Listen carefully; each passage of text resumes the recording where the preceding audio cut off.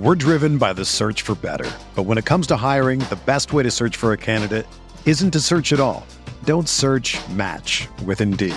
Indeed is your matching and hiring platform with over 350 million global monthly visitors, according to Indeed data, and a matching engine that helps you find quality candidates fast. Ditch the busy work. Use Indeed for scheduling, screening, and messaging so you can connect with candidates faster. Leveraging over 140 million qualifications and preferences every day, Indeed's matching engine is constantly learning from your preferences, so the more you use Indeed, the better it gets. Join more than 3.5 million businesses worldwide that use Indeed to hire great talent fast. And listeners of this show will get a $75 sponsored job credit to get your jobs more visibility at Indeed.com/Blue Wire. Just go to Indeed.com/Blue Wire right now and support our show by saying that you heard about Indeed on this podcast. That's Indeed.com/Blue Wire. Terms and conditions apply. Need to hire? You need Indeed. What's up, Big Screen Sports listeners? I am pumped to be able to share an exclusive trailer with you after the show. Blue Wire Studios has produced a new podcast, Golden Goal: Stories of Soccer Legends. It's narrated by fellow Blue Wire host Brandon Kelly. Each Monday, 2 new episodes will take a look into some of soccer's biggest stars and the moments that define their careers. Brandon is actually going to be on next week's episode of Big Screen Sports talking about his top 5 favorite soccer movies, so stay tuned for that. Golden Goal gets into Messi, Megan Rapinoe, many more soccer stars. Each episode is going to focus in on the historical plays and personalities that make the sport great. So stay tuned after this episode. Listen to Golden Goal: Stories of Soccer Legends wherever you get your podcasts, and stay tuned for next week's episode with host Brandon Kelly. Blue Wire.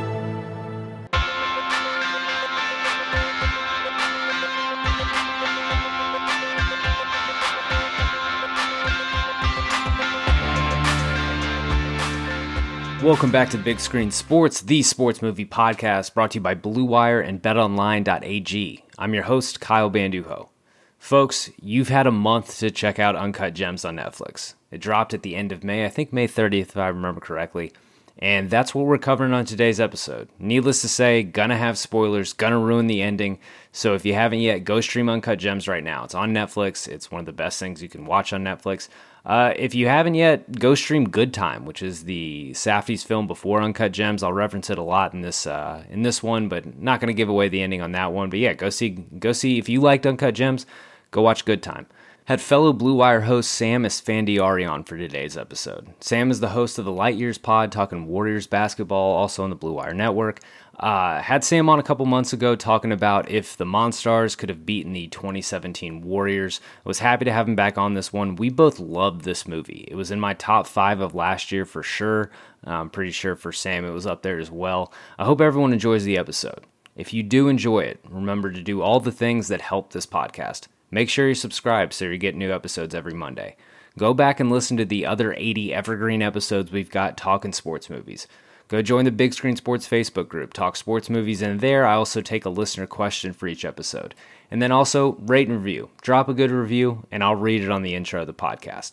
The final and most important thing you can do to help grow this podcast is share it with a friend who also likes sports movies. We've got some great episodes coming up. Going to talk The Program, going to talk My Cousin Vinny, but let's talk about one of the best movies of the past couple years, Uncut Gems. All right, today I am joined by a fellow member of the Blue Wire Sports Podcast Network. He's a co-host of the Light Years podcast, Sam Esfandiari. Sam, thanks for returning to Big Screen Sports. What's up, man? I'm excited to be on here. This might be my favorite sports movie of... Hey, does it count as a sports movie of the last 5 years? I'm counting it as a sports movie. It just sneaks into the last decade. I think it came out last December or something around that time. So I would put it in my top 5 for the decade. Before we get into today's movie, tell the folks where they can find you and what you guys are up to at Light Years. So Light Years is a Warriors-centric podcast. So if you like the Golden State Warriors or if you hate them and want to get really mad, you can find us on Apple, Spotify, anywhere there's a podcast player. Yeah, and you guys are a fellow member of the Blue Wire Sports Podcast Network. You were on a few months ago. We broke down if I think the 2017 Warriors, how they would fare against the Monstars. Today we are doing a normal big screen sports episode, and we are talking about Uncut Gems. I made a crazy risk, a gamble, and it's about to pay off. So I want the Celtics to cover. I want the Celtics halftime. I want Garnett points and rebounds. What do you know? I don't know. I just know. What's the dumbest bet I ever heard of? I disagree. The 2019 crime thriller. Howard Ratner, played by Adam Sandler, is a charismatic New York City jeweler, always on the lookout for the next big score. When he makes a series of high-stakes bets that could lead to the windfall of a lifetime, Howard must perform a precarious high-wire act balancing business, family, and encroaching adversaries on all sides in his relentless pursuit of the ultimate win. It starred Adam Sandler, Lakeith Stanfield, Julia Fox, Eric Bogosian, and Kevin Garnett. It was directed by Josh and Benny Safdie, written by the Safdie brothers and Ronald Bronstein. Got a 92% on Rotten Tomatoes, grossed $50 million, and it was notably snubbed at the Oscars. Didn't even get the Adam Sandler Best Actor nomination. Sam, you said that this was one of your favorite sports movies of the past 5 years. Is it a Hall of Fame All-Star starter or bench warmer sports film for you? Ooh, right now I feel like it's Hall of Fame. I think the real test of that is like in 5 years, do I still feel it's Hall of Fame?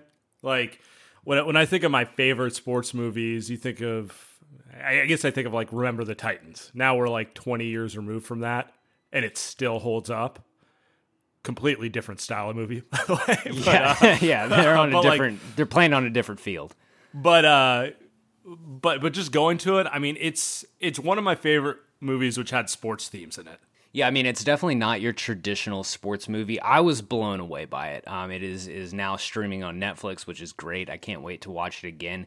A week before I watched this one, I watched Good Time, which was the Safdies movie before this. It starred Robert Pattinson, and just basically bought me into that guy. I believe he can pull off Batman now, just because Good Time is incredible. But Uncut Gems, this is an anxiety-driven ride. There's not a dull moment. Good Time has a few moments where you can kind of catch your breath. Uncut Gems is just go, go, go. I loved it. It's a Hall of Fame movie. I don't, and like you said, down the road, I don't know if we'll consider it a sports movie, but I do feel like this one has staying power in terms of I will still really enjoy this movie down the road. It's not Adam Sandler's first sports movie. It's definitely his most interesting sports movie. If you look down Adam Sandler's sports movie career, there is, the 90s classics. Distinctly Waterboy. Different style. Yeah, Waterboy, Happy Gilmore, Longest Yard. And then there's this. If you had to rank the four Sandler sports movies, and I guess it's hard to compare them to each other just because they're all... Happy Gilmore and Waterboy kind of have their I was going to say, those two are my standouts of the four previous ones. Like, I'll still stop the TV if I see one of those on TNT and just watch it. Longest Yard and Gem are kind of at the bottom. I'm not as big a fan of those. I don't know. I just think Happy Gilmore and Waterboy were better. It's really hard to fit Uncut Gems into it because it's objectively just a better film than all of them. Yeah, and it's a crime movie more as much as what you were saying about the anxiety. I didn't see Good Times. I plan to watch it soon, but this was like my first introduction to the Safdie brothers, and very unique style of making it. And yeah, they definitely make you feel a mood the whole way through. Yeah, and when you see A Good Time, you're going to feel those similarities. It is very much, this and Uncut Gems, they're very much cut from the same cloth. I think Waterboy and Happy Gilmore, I would still say, are my two favorite. Might be my two favorite Sandler movies if you throw in, well, I don't know. That's a whole that's a whole different debate. Yeah, because there's Billy Madison. I'm also pretty partial to Big Daddy. Longest Yard's the clear fourth of the sports movies, and I love Longest Yard. It gets a lot of TV replay, but Uncut Gems was an experience. I think like seeing this is you're wired when this movie ends. Underrated Sandler movie, different feel. I feel like it was his first venture into like a little more serious was Funny People. Yeah, I love the first hour of Funny People. Or like the first hour and a half. It definitely, like, whoever edited it left 30 minutes too much into it. It didn't need to be like 2 hours, 45 minutes. But yeah, but the first half of Funny People is really good. Let's roll into the IMDb trivia.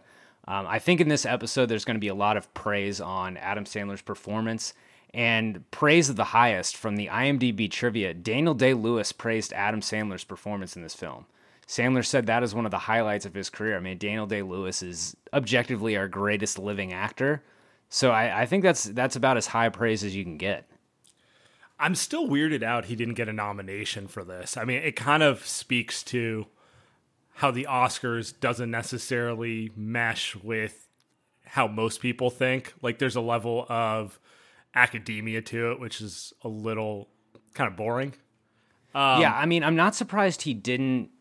If he would have gotten nominated and not, I wouldn't have thought he was going to win. I mean, people were just like that dialed into Joaquin Phoenix. And I will admit, I didn't see Pain and Glory, which Antonio Banderas is nominated for, and I haven't seen The Two Popes.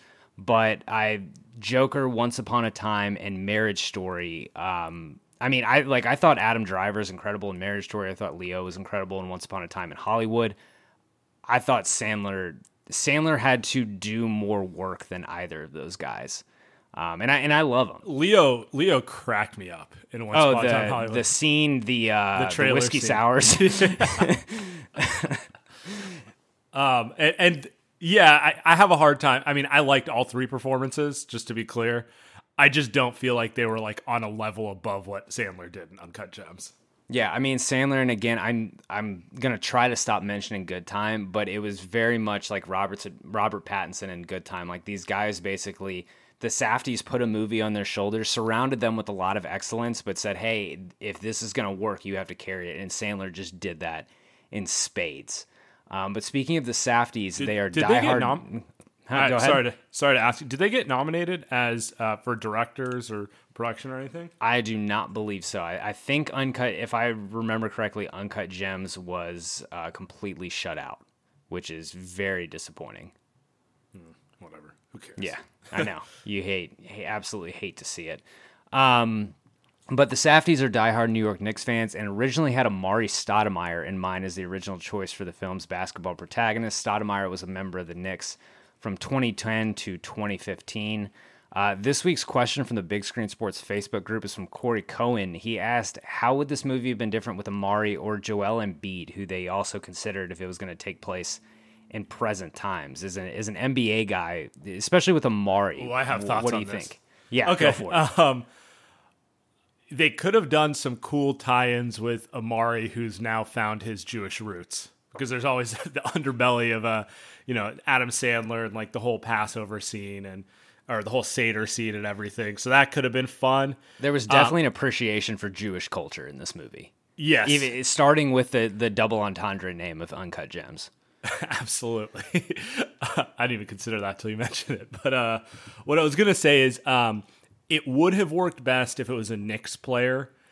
But Amari, while he's interesting and he's kind of got similar kind of goofy charisma to KG, I just don't think either of them touch KG in terms of I don't think KG was acting at all. I just think that's who he is, and it kind of plays perfectly for the type of role they're casting, the type of NBA player they wanted, someone who's a little eccentric, little out there, but also genuine and very likable at the same time.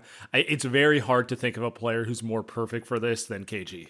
You can believe that intensity of KG being wrapped around this gem, that opal. Yeah. That it's very much believable. The Amari thing, I think you could have thrown out a lot of jokes about, because his Knicks tenure was just basically marred by injury. Did they amnesty his contract? I can't remember if they did or if it was like they should have. They should have. He actually had a decent 2-year run, but it's like all Knicks things where like they made the playoffs and they had like this one season of semi-relevance, and then the reality that everyone saw coming, which was his knees were shot, came into effect, and it was just like a slow period of sadness where he's just sitting on, he's playing 10 games a year because his body doesn't allow him to play anymore. Yeah, so there could have been some references to that. The other NBA thing from the IMDb trivia, former Celtics coach Doc Rivers recorded a voiceover for the film that was actually Doc in the locker room scene. His halftime speech revolving around a Roach's line was based on a real speech he gave his current team, the LA Clippers, during a playoff game against the Golden State Warriors. And then the last bit of IMDb trivia I pulled, one of my sneaky favorite parts of the movie, just favorite little moments. Howard tells his son that his neighbor acted in Good Times and Coming to America. When they knock on the door of the neighbor, it is answered by John Amos, who is indeed the father on Good Times and the father of Eddie Murphy's love interest in Coming to America, McDowell's. It was amazing little cameo. Yeah, that was great. I always enjoy when movies do that, little callbacks to previous movies. I didn't see it coming in any way. Oh, me either. I was shocked when he mentioned it. I thought it was just like this throwaway line, and then it's actually right. John Amos who answers the door, and he has like one line. I think he just tells him no, and then he shuts the door. It was a pretty interesting kind of throwaway little fun cameo there. Let's roll into best scene. I do these chronologically. If I miss one of your favorites, by all means, jump in. But starting like right away, just the opening, when you start out in that Ethiopian mine, and then it rolls into Adam Sandler's colon, and then it's just you get the intro to that haunting techno theme and kind of what the sound is going to be like in this movie. You can already tell he's a bit of a spaz. He gets shaken down by Arno's guys. It is a very, very much a quick intro to what the vibe of this movie is going to be. You hear that shit? This is your piece, man. Yo, Howard, what's poppin', man? It's my nigga Cash Out I was telling you. Give me a minute. I get a cash out? How do you feel? No, it's good. They're calling me with the results. Hey, just some face on there. Hi, how are you? Congratulations. Respect. Took me from Wallace, man, to come spend some money with you. He told me you got the best price. He's doing you a favor, believe me. That guy's a fucking hero. Yeah, Arnold's friends here. Yeah, yes, he told me you were waiting on me, so I'm sorry about that. I'm Howard. You didn't bring him any water? Yeah, definitely. And it, that whole scene caught me off guard because I'd seen enough trailers. I had like a baseline understanding of what the movie was about. I didn't know how it would end. I didn't know any of the major plot. Well, I knew like the major plot point was he was a gambler and it was about a gem. I did not expect it to open there though. No, especially not in the Ethiopian mine or not in the colon. And the colon thing ends up being kind of a throwaway because he doesn't have... He gets that call from the doctor, like letting him know he's all clear, but it's just more of like, this is how they're going to open it. Really, really funny. The next one I have is KG's visit to the store. It kind of blends into the opening, but Sandler's just like going for it when KG arrives. You get the Ethiopia story when he pulls out the old iPhone, talks about watching the History Channel to learn some shit. And you get that intensity from KG. You get the first Lakeith Stanfield appearance, who I am huge on that guy. And it's just like right away you're just like, oh, this is Sandler's movie though. Like he's on one the whole movie, but you can already tell like he's throwing 100. Yeah, absolutely. I love that scene because of how authentic and accurate it is. I've never been in a jewel shop shopping for something that expensive, but we've all been in jewelers and kind of the hustler vibe trying to sell you on stuff that Adam pulls off. Obviously, it's like to the 100th degree of anything I've ever experienced, but that's objectively accurate. My one experience in the Diamond District in New York was similar on a much smaller scale to that. And then just the KG aspect of it was also authentic and accurate. Like I said, KG basically played himself the whole way through. I don't think there was any acting involved. And just like kind of friends around it, he gets introduced through someone he knows to go to this shop. That's often how it works for famous athletes because, KG's 7 feet tall. He can't just walk down the street into a store the way you or I can. He can't window shop. No, he's not like walking through Union Square in New York like, ooh, that looks nice. So, so all of that, I mean, and then you throw in the way that they use music and mood and everything. It totally set the scene for the movie for me. Yeah, and you mentioned like the authenticity of it. The Safdies, I think their dad worked in the Diamond District, and so they pull such a layer of authenticity and realism around it, but it's also, like you said, like no one's ever met people like this. Like most of the viewers have never met this kind of cast of characters, but the Safdies managed to make it feel like this very authentic experience. The next scene I have is when Arno and co grab Howard from the play, because up until then, like Howard just seems like he's living, pretty fast on the edge, and then you suddenly realize he's super fucked, like he's in some deep shit. That was I was surprised that was early in the movie. I would have thought a scene like that where he's getting kind of roughed up by a loan shark, I guess, is that what we would call him? I believe so. Yeah, I believe Arno is a high level loan shark. It really throws you into the mix, and you see like you're thrown in the middle of a story where this guy's like really deep into it, like you said. And then later on, when you find out he's family friends with him, it just adds another layer to it. Like at that point, I had family gathering or whatever, and Arno's just right there. that was one of the more uncomfortable scenes of the movie. Yeah, Arno, who I think most people now would recognize, at least I did, as Gil from Succession. That's what I was going to say. Yeah, I have him so in my head as Gil from Succession. He's supposed to be what, like a Bernie Sanders type of politician? Yeah, he's basically Bernie Sanders, and in Uncut Gems, he's just a loan shark. Right, and he pulled both off. He does. He's great. The next one I have is the Weekend show, which it's really interesting. It was the Weekend's film debut.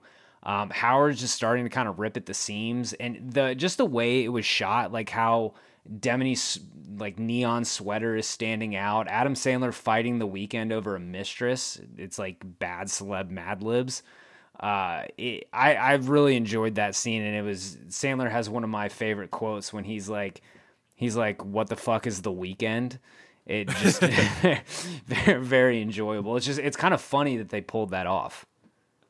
That actually, I may go back on this, but that might be my favorite scene of the movie. Because that's like literally when that's him hitting rock bottom in many ways. That's him falling apart. It's a confluence of a bunch of things. And you also throw into the fact that like he's going to a club. You look in the club, everyone there is in their 20s, as is the case with clubs like that, right? And he's clearly including his mistress. Yeah, and he's clearly a 50-year-old man, right? Yeah. I think they said he was 50. That would make sense with the colon check or whatever. But the point is he's way too old to be there. It kind of alludes to the fact he's probably too old to be living the lifestyle he does in general.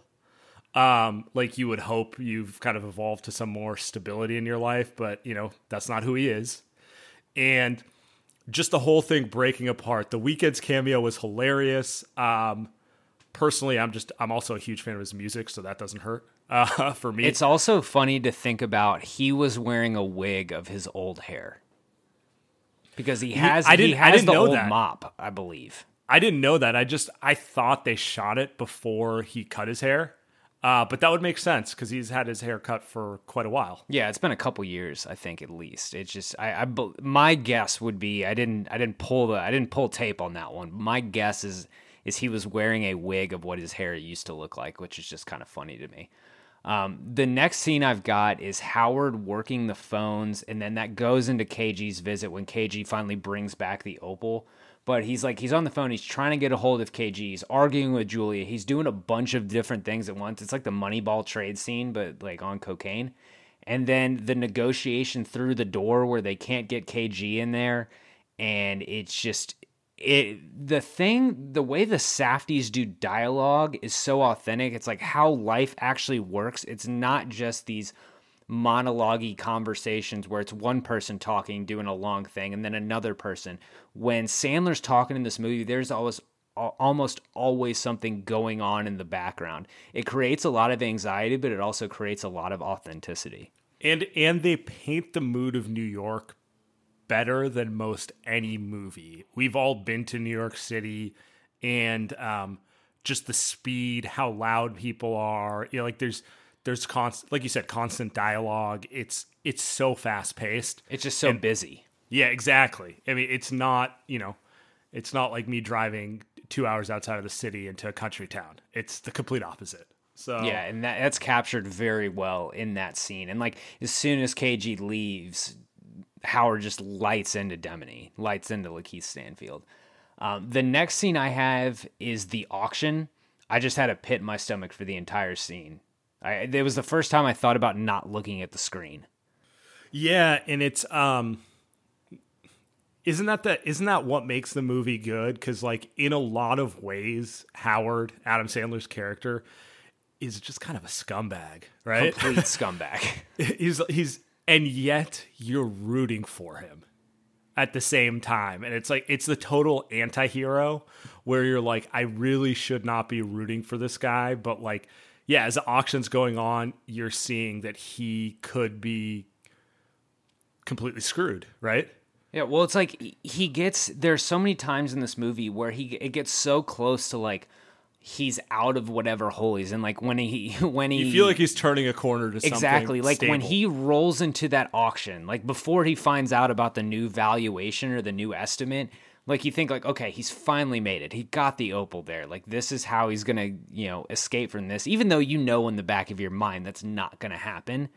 You then he finds out about the low valuation, and then you have that just achingly anxious scene of you're just hoping that KG will end up buying it for whatever he wanted, like $250 or something.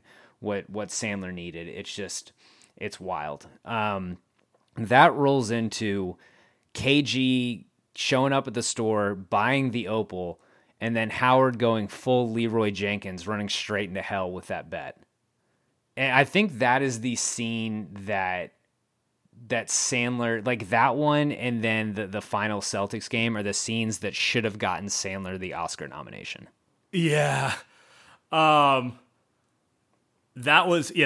also one of my favorite scenes in it. And I didn't really know what he was doing fully because it's never just a bet. There's like 3 layers to his bet. He's like pawning something off and then taking the money and doubling down in a different direction. And we should actually talk about, obviously there's the closing scene where he's watching the game in the shop, but there's like 4 separate scenes where he's betting, where he's placed a big bet and you're watching him watch the game. And just there's the one at the house. The house, that's the one I was thinking of. Yeah. And it's like, by the way, dealing with like his wife who he wants nothing to do with him. He's like, I have to watch this game now.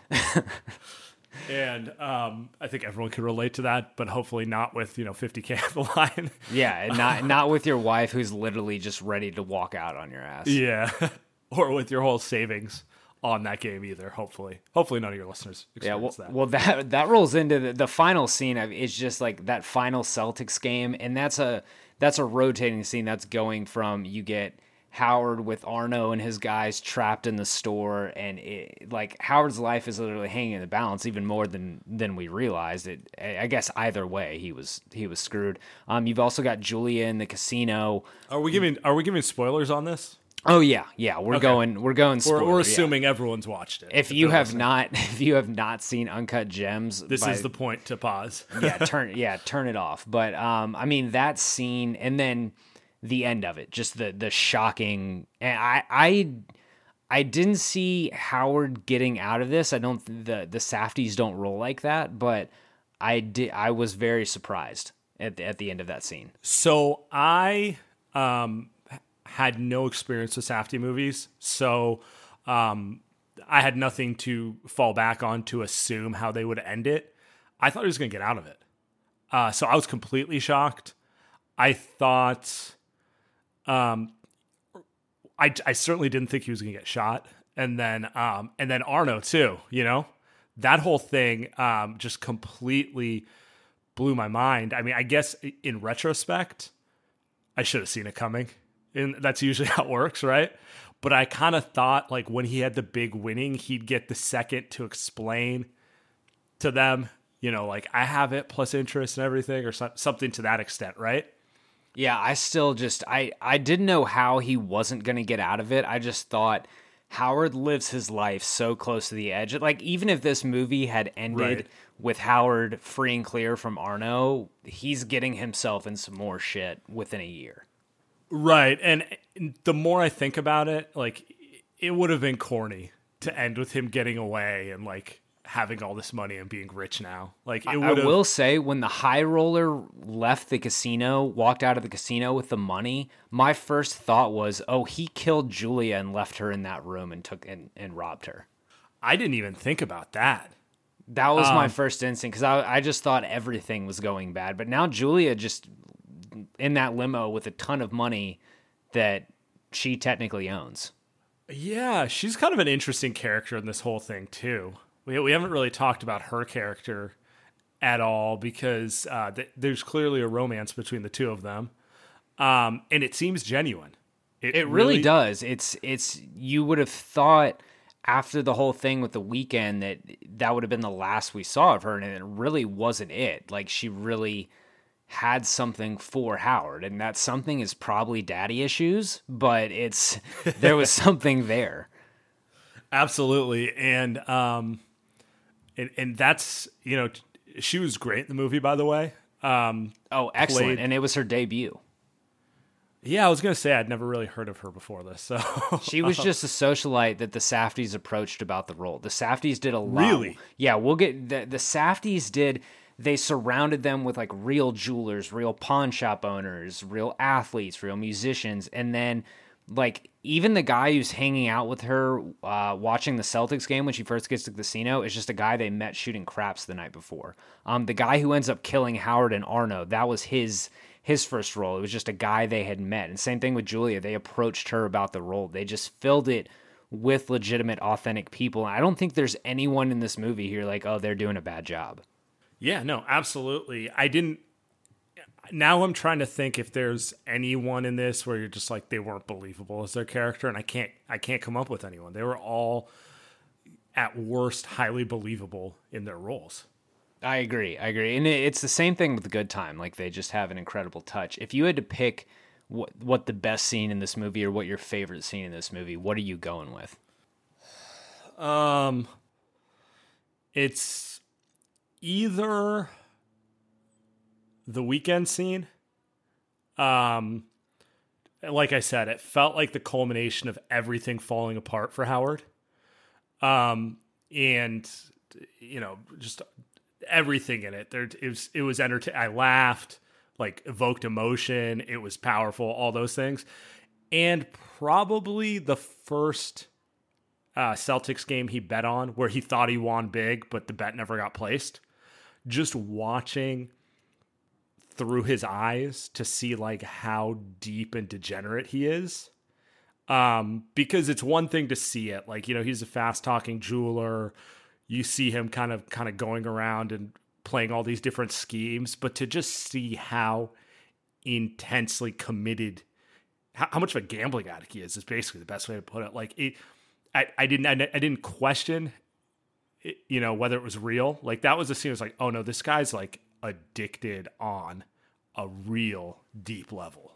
Oh yeah, absolutely. I mean, he's all the way in. There's no stop. That's where that even if he wins big, when he wins big, it's never going to stop for him. Howard's pretty fucked. I think mine is the bet, honestly. Like when KG buys the Opal and then Howard goes crazy and makes that bet. I shouldn't like that one because it's like oh my God, what are you doing, dude? But it's they're just an incredible piece of filmmaking for me. Let's take a quick ad break and then get back with Best Quote.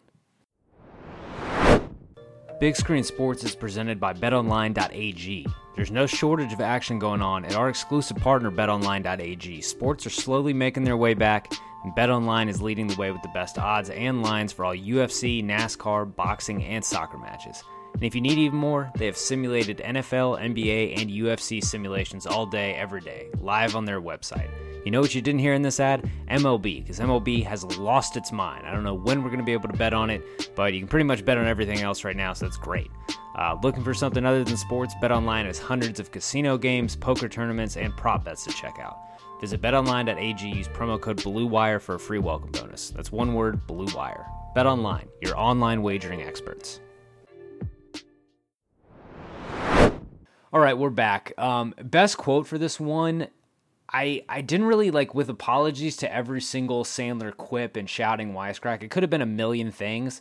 I really had two things of note. Like, one is this is me, this is how I win. It's the meme from this movie. It is the essence of the Sandler character. Come on, KG, this is no different than that. This is me, all right? I'm not a fucking athlete. This is my fucking way. This is how I win. Yeah, that's definitely a great one. The entire just Sandler essence in the movie. It's just one fast talking quote for me. Exactly. And the only other thing I have that I just felt the need to write down was Jews and colon cancer. What is that? I thought we were the chosen people. That made me laugh very hard. But I think it's pretty easy to say, like, this is me, this is how I win is the this is how I win. The smirk is perfect. Like Sandler, we didn't even talk about this, but like his whole getup. Oh yeah, the like mole, even like down to the mole on his cheek. Yeah, the the mole, the goatee, the glasses. The glasses got me every time. The chains, just peak scumbag, like hustler, like silk shirts. Yeah, you're like, I mean, you go into his jewelry shop and you just know he's trying to pull one over on you. Like whatever he's saying it's worth, you know, it's not really worth that. He's just trying to like get you to pay, you know, $10K more than it's worth or whatever it may be. Like his just appearance made the whole character come to life. He embodied it so perfectly. And I think like rolling into the most authentic and least authentic, just sports centric parts of this movie, it's not really as sports centric, but Sandler was the most authentic, degenerate gambler, jeweler that I could possibly imagine in my wildest dreams.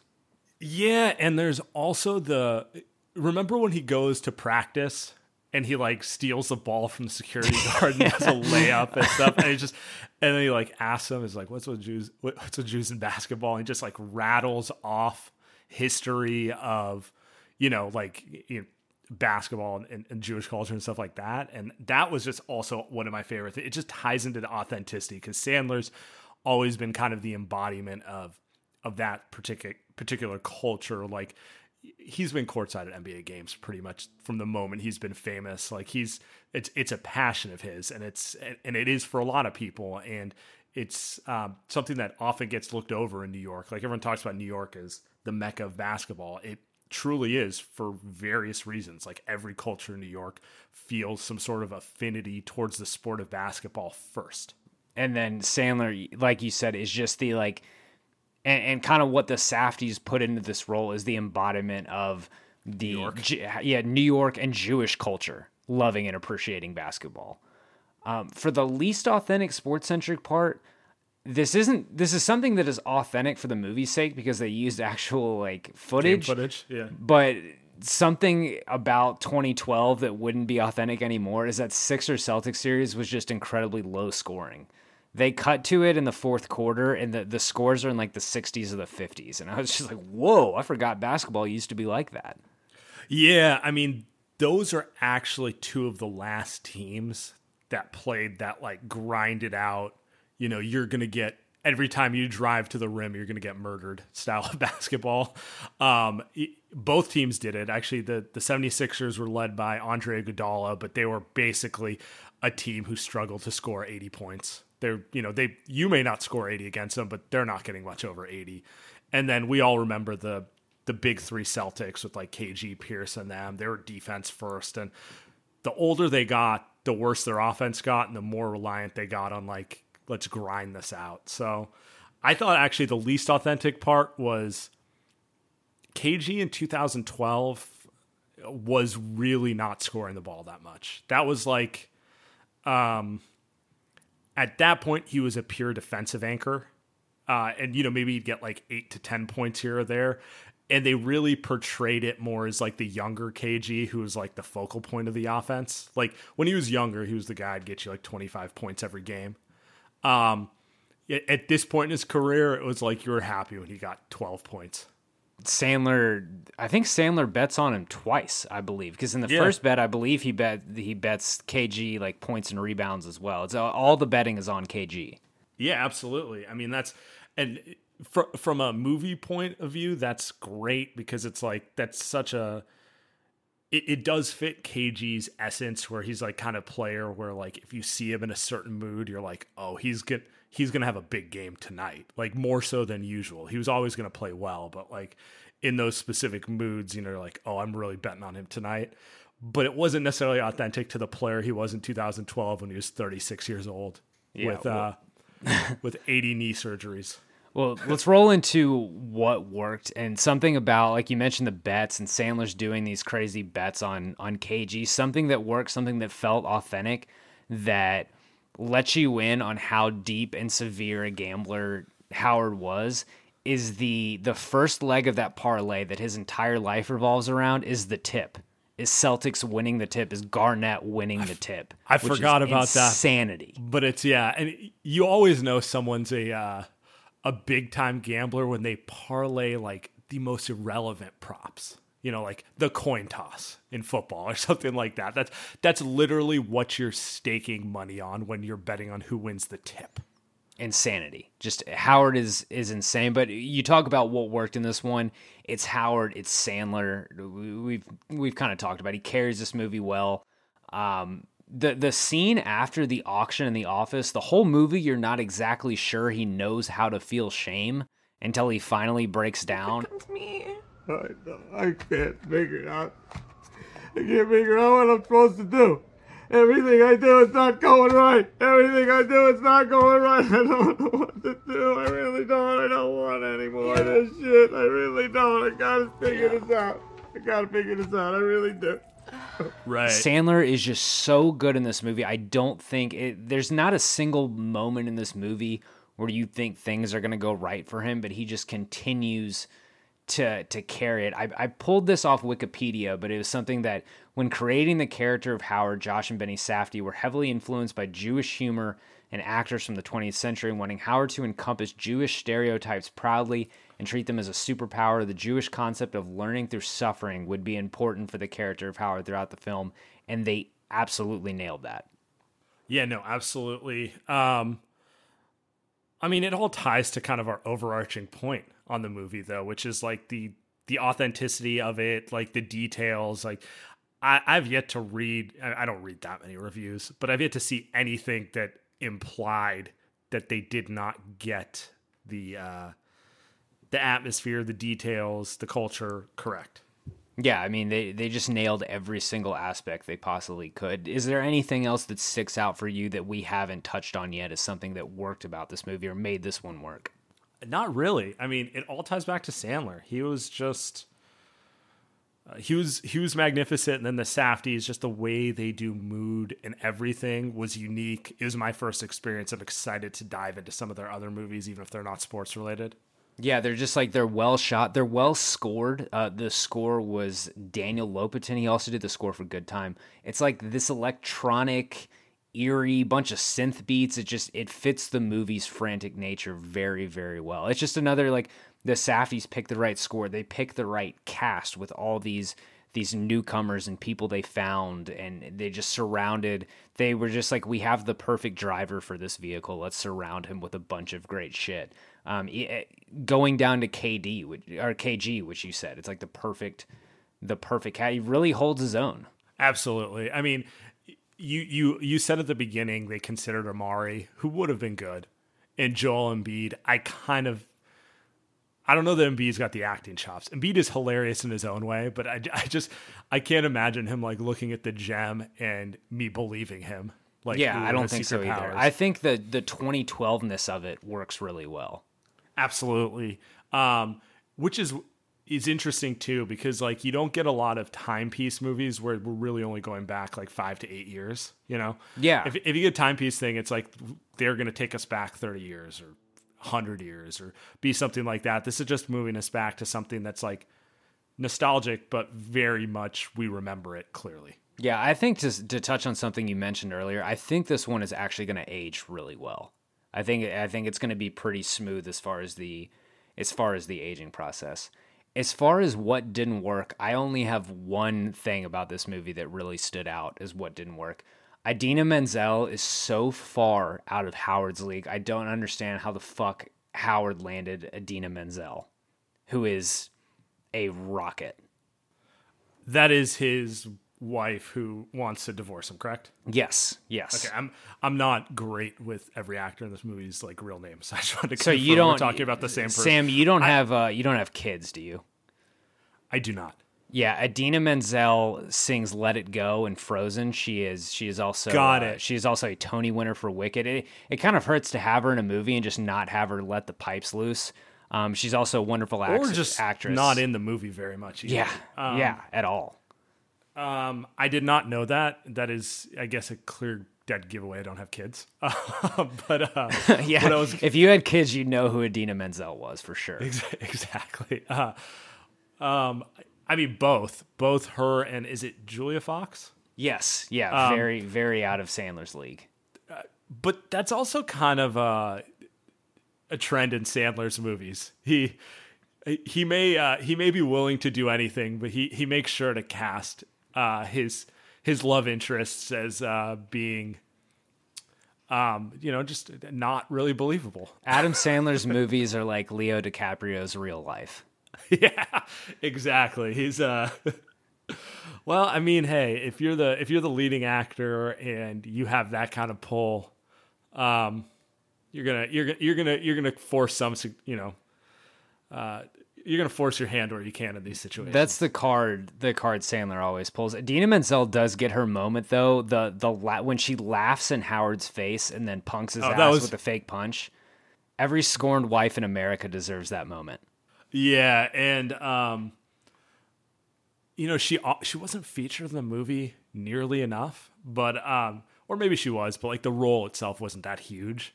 But we didn't need a lot to believe and get everything we needed out of that relationship. Like the first interaction between them, you can tell, okay, this is not a happy marriage. The second interaction, it's just outright, like you can see it. And then when you see the Seder scene where the whole family's there and you really understand, like, no, like their lives were just too interconnected to do, the quote unquote separation that you assume that they both want. Yeah. She's only hanging around for the kids. Exactly. And it's something probably a lot of people deal with. Like, it's like, it's not like you're in college where you can just break up with someone. Life's a little more complicated at that stage, Exactly. The Kevin Costner and Freddie Prinze Jr. Awards for Best and Worst On-Screen Athlete. This also, for any sports movie, it applies for like a coach or just something authentic. I think Sandler is a manic gambler is the obvious choice here. I think he's perfect. Absolutely. Rename the award one more time. The Kevin Costner and Freddie Prinze Jr. Awards for Best and Worst On-Screen Athlete or On-Screen Coach, On-Screen Figure, I guess. What movies Freddie Prinze get that? Is it for She's All That? No, Summer Catch. He is the worst athlete of all time. I haven't seen Summer Catch. It is. He plays a left-handed pitcher. He looks like he doesn't throw left-handed. By all accounts, Freddie Prinze Jr. is an incredible human being. Sure. I'm a big Freddie Prinze Jr. fan. In those 90s.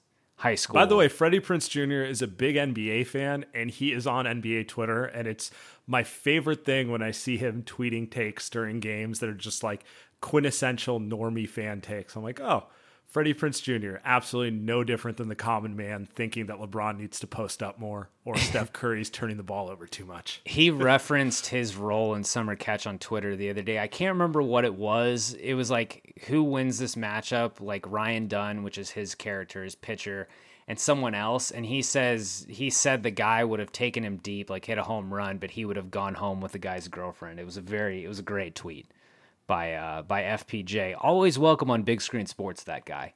Absolutely. So yeah, best performance is definitely Adam Sandler. Absolutely. Yeah. The Lenny Harris Pinch Hitter Award for Best Supporting Character. I have a few nominees. This is a name I can't believe we haven't said yet. Mike Francesa is Gary the Bookie. Oh yes. That was is that a supporting actor or is just a cameo? That's just it's pinch hitter. Well, he plays that is a pinch hitter role. Yeah, it's just basically supporting. In this movie, I feel like everyone except Sandler is a supporting character. I think he is very clearly. Yeah, there's tiers of supporting. Yeah. I've got Lakeith Stanfield as Demony. I couldn't have any more Lakeith Stanfield stock. We actually watched Sorry to Bother You finally a couple days ago, and I'm all in on him. He's great in Knives Out. He's in Atlanta. He's just fantastic. I've only seen him in Atlanta, and he's excellent in that. But I got to dive into some of those other ones because I thought he was amazing in this. I'm going to nominate for pinch hitter The Weeknd. The Weeknd is. I actually didn't even have The Weeknd on my list. I forgot about The Weeknd because Adam Sandler, Howard shouldn't be in a club like that at whatever age he is. Period. Because people exactly like The Weeknd are acting like scumbags in their 20s. So I thought his cameo was perfect. I thought it was hilarious. And then watching Howard fight him, it was the comic relief I needed. And it's ironic the comic relief came also in what I would consider like maybe the biggest emotional breakdown right after. Mm-hmm. For best supporting character, I'm between three. I'm between Lakeith Stanfield. I'm between Julia Fox as Julia the Mistress, Julia De Fiore, right, and then Keith William Richards, who plays Phil, who is Arno's shakedown guy and eventually murderer. It was his first acting role. That's crazy to me. He is very intimidating. He is very good in the role, and he doesn't feel like he's overdoing it. I feel like I for sure said I liked him in other stuff. Like he had such a familiarity to me when I clearly had never seen him in anything else. But he was excellent. But I can't believe that was his first thing because he had such a.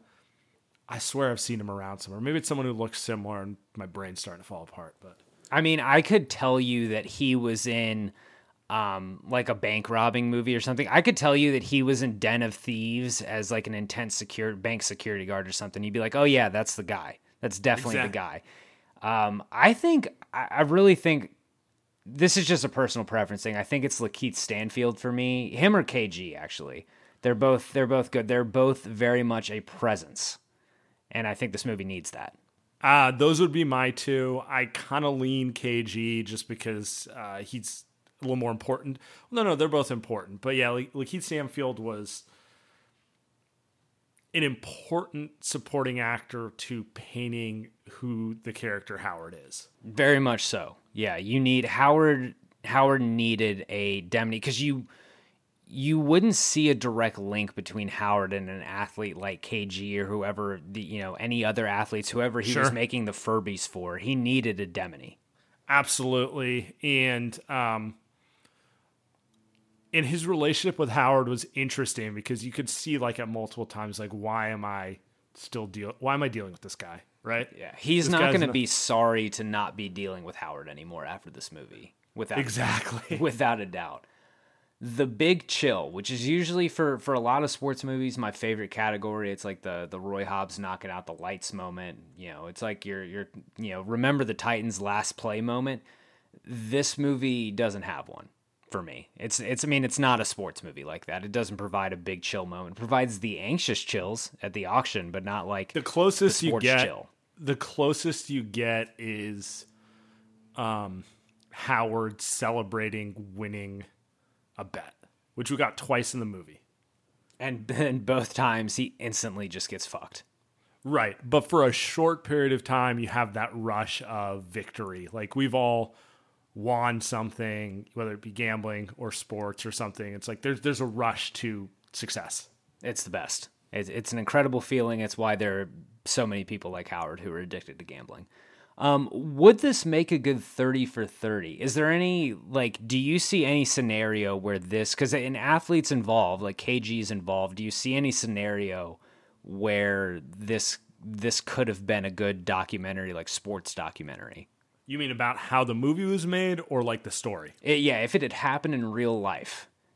Absolutely. I mean, I'm just picturing now a 30 for 30 of like Howard's wife / ex-wife, Howard's mistress, Demony, all these people like talking about him and like shots to what happened, and it'd be an amazing story. Yeah, and think about ESPN promoting like the day of Game 7 of the Eastern Conference Finals. Kevin Garnett was in this jeweler where like a double murder took place hours later. Here's the story. Absolutely. I would tune in. I would absolutely tune in. Not even a question. Sam, how would you improve this one? Because I don't have anything. I'm kind of with you, I guess. Yeah, I have nothing either. I'm actually very happy with the way it was made.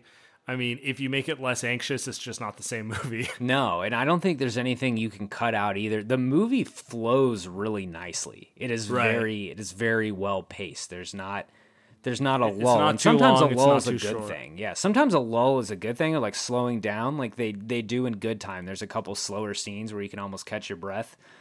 This one just goes and goes and goes, and it's great. Absolutely. Last category before More or Restore. Would you rather see a prequel, sequel, or a remake? I think a remake we can just kind of throw out. This movie was made. I don't want a remake. No. I need like 30 years. Maybe some new technology and the movie looks like old and dated. Then we can talk remake. But obviously the prequel. Yeah. I need to know more about Howard. I need to see how he became this degenerate. I want the childhood Howard story, how he evolved into really just kind of a low life, drain on society type of jeweler kind of guy. Obviously sequel. I don't really know what you do there. Yeah. I think that one's tough. I would also prequel. I would love to see Howard go to Ethiopia, like that whole thing of the process to get that opal there. I would be very curious. Like, imagine Howard in Ethiopia near that mine. Yeah. I mean, I'm more interested on,